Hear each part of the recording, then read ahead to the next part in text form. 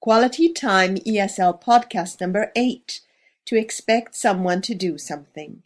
Hi, I'm Marianne Reynaud, and I'm here to help you improve your level of spoken English. Today we will be working on the expression to expect someone to do something, which is the same structure as to want someone to do something. The main verbs we will be using are the same as in podcast number 7. Help, come, look at, try, turn on, read. To expect means to anticipate something or to think something is going to happen. I expect you to do something means I think, hope, or anticipate that you will do something. To expect someone to do something is used in the same way as to want someone to do something, the structure we worked on during the last podcast. Now listen and repeat the following. I expect him to help me. I expect him to come with me. I expect him to look at this. I expect him to try this. I expect him to turn on the computer. I expect him to read this. Now let us do a transformation exercise. Here are the examples. I say, help me. You say, I expect you to help me. I say, come with me. You say, I expect you to come with me. I say, look at this. You say, I expect you to look at this. I say, try this. You say, I expect you to try this. Now you will answer following the pattern. Do not just repeat. Transform the sentence before I give the right answer. Start each sentence with, I expect you to. Help me. I expect you to help me.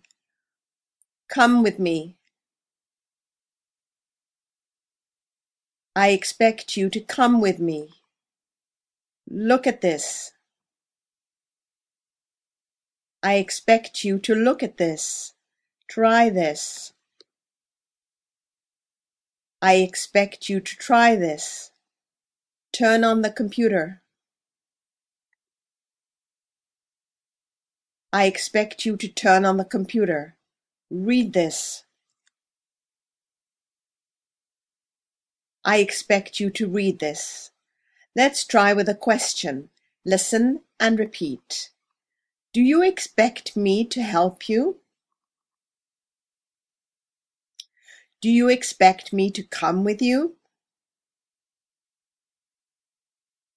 Do you expect me to try this? Do you expect me to turn on the computer?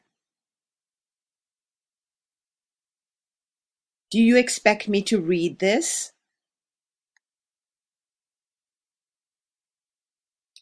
Now you will say the questions. Listen to the examples. I say, help me. You say, do you expect me to help you? I say, come with me. You say, do you expect me to come with you? I say, look at this. You say, do you expect me to look at this? Now you say the question. Do not just repeat. Say the question before I give the right answer. Start each question with, do you expect me? Help me. Do you expect me to help you? Come with me. Do you expect me to come with you? Look at this. Do you expect me to look at this? Try this. Do you expect me to try this? Turn on the computer. Do you expect me to turn on the computer? Read this. Do you expect me to read this? Now we will do the same thing with the negative forms of the verb. Listen and repeat. Help me. I don't expect you to help me. Come with me. I don't expect you to come with me. Look at this. I don't expect you to look at this. Now give the negative form before I give the right answer.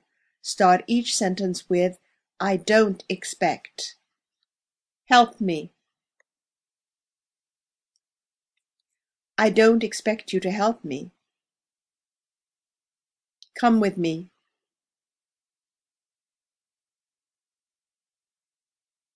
I don't expect you to come with me. Look at this. I don't expect you to look at this. Try this. I don't expect you to try this. Turn on the computer. I don't expect you to turn on the computer. Read this. I don't expect you to read this. Listen and repeat. That wasn't too difficult. I expected the exercises to be harder, but I want you to know that I can now use the verbs to want and to expect correctly. Of course, Marianne Reynaud expects, or rather wants, her listeners to do these exercises regularly. I would like to tell her I practice whenever I can, and soon I will be able to converse in English without feeling uncomfortable. I would like this to happen soon. In fact, I now expect this to happen in the very near future. This is the end of today's podcast. We'll soon be back with more language drills and short text to repeat. Bye for now, and don't forget to keep smiling.